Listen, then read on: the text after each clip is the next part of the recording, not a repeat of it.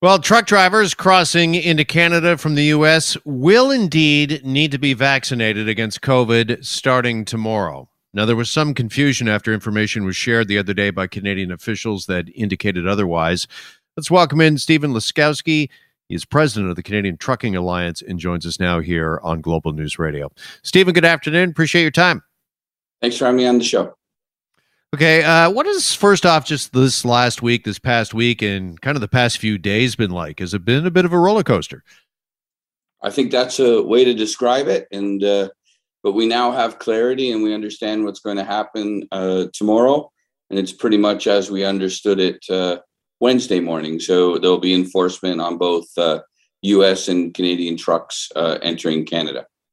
Yeah, do we know what happened with government officials, Canadian officials, regarding this? Because as I mentioned off the top, there was some confusion as to whether or not this was going to go ahead.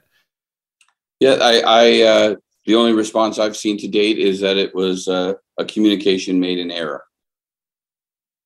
Okay, and just how many truckers, Stephen, do we know will be affected? What percentage of truckers will be affected by this mandate as it comes into force starting tomorrow? So the trucking industry's our vaccination rates we've embraced the vaccinations just like all Canadians, but it's a reflection of our society. So based on our own surveys of our own membership across the country and those vaccination rates across the provinces and country itself, we expect anywhere between a 10 and 15% exit rate across the Canada-US border of Canadian truck drivers. So that represents about 12 to 18,000, because in total, Jeff, we've got 120,000 Canadians that drive truck across the Canada-US border. And how will the average Canadian see and feel this? I mean, are we going to see things like we've been talking about grocery stores this past week, less food items on grocery store shelves, that sort of thing? I mean, tangibly, how are Canadians going to feel and see this in the coming days and weeks, do you think, Stephen? Well, I think over the last 12 to 18 months, the supply chain has been under great stress. And I think all your listeners have various stories about trying to acquire various goods across the spectrum of goods available to them. And there's been interruptions. And so what we can expect here going forward is more interruptions. What's happened in the supply chain since November when this was announced is that the various members of the supply chain, and they're vast because $460 billion worth of trade moves across that Canada-US border. So there's a number of goods in various sectors that move across that border. Some have been more aggressive in acquiring truck transportation, others haven't. So what you'll see is disruption in various degrees in all sectors, but more so in some than others. Yeah. Do we know what sectors in particular might be affected, and are some sectors going to be affected immediately and quicker than others? So I think that, it comes down to price sensitivity of their product.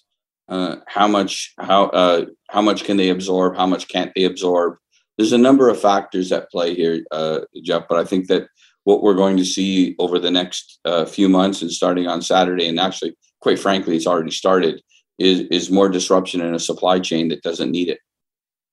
And that's going to result in higher prices, do we think? I mean, inflation is already at a 20-year high right now, as most Canadians and Canadian families know. But would we expect, do you think, with another supply chain disruption because of losing 10 to 15% of the trucking workforce, that we might see higher prices, that this might end up in higher prices?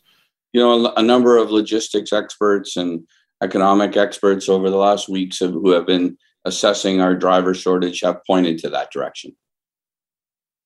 And what about jobs as well? We were wondering a lot about this earlier this week as we were talking about it on the program, Stephen. I mean, this is just not only basic consumer goods that Canadians and Canadian families would purchase and buy, but is this got the potential to affect certain sectors like the automotive industry? Are we going to see delays in materials getting there, and could we eventually see maybe layoffs and or job losses?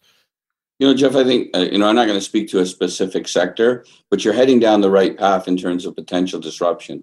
The manufacturing process relies on all types of goods, whether they're chemicals, liquids, parts, et cetera, in the manufacturing process. And it goes to and back and forth across that border.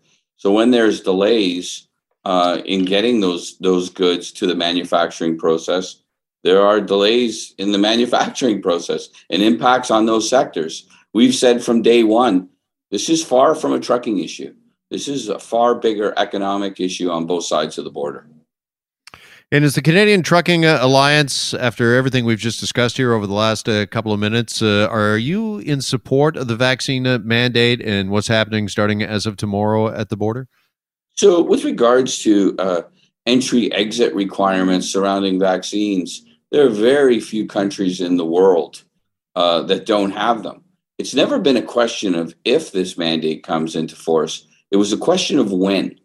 And so what we had been saying to both Washington and Ottawa, and remember, it's a bilateral issue, is work with us, work with our customers to pick a date that is more suitable to the supply chain so we have a smoother transition to these policies.